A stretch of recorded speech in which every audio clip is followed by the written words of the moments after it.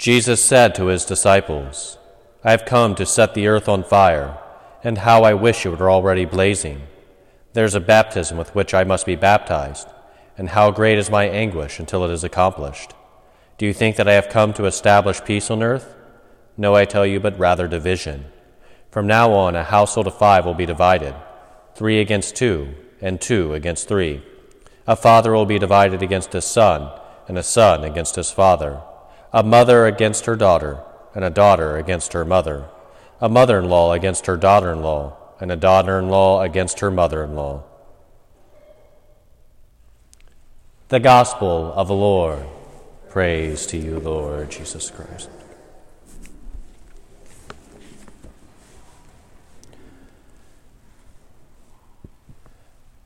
There is a particular image that St. Josemaria uses that I've always found helpful for trying to aid people in their spiritual lives and their lives of prayer.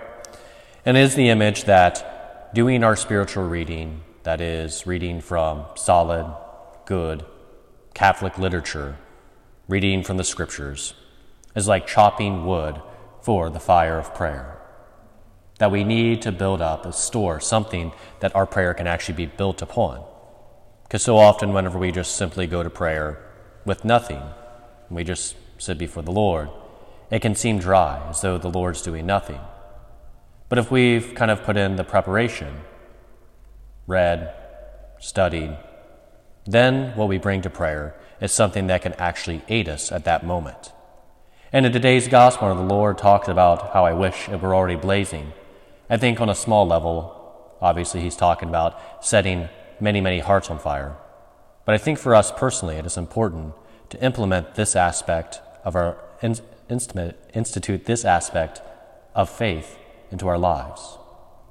To yes, set time aside for silent prayer, even if it's only a few minutes starting now. But it is also important for us to watch what we take in, for us to read good, solid spiritual books, for us to read from the Scriptures.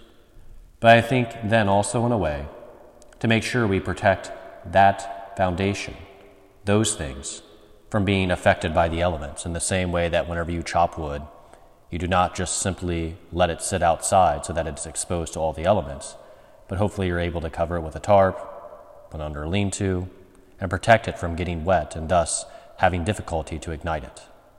This is the same way that the world can affect us, that whenever we watch the endless cycle of cable news, whenever we put ourselves in the situation of constant social media assault, we can do damage. We can make the wood of prayer that is meant to be set aflame, ablazing. We can weten it, dampen it, and cause it to be difficult to be set aflame whenever we sit down before our Lord in the Blessed Sacrament.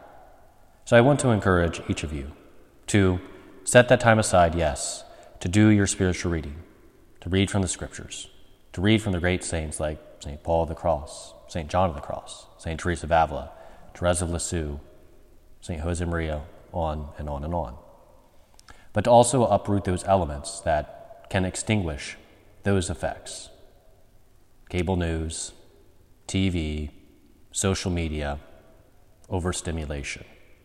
These things can all do such great damage to our lives of prayer, to the Lord setting aflame our hearts with love for Him and love for our neighbor.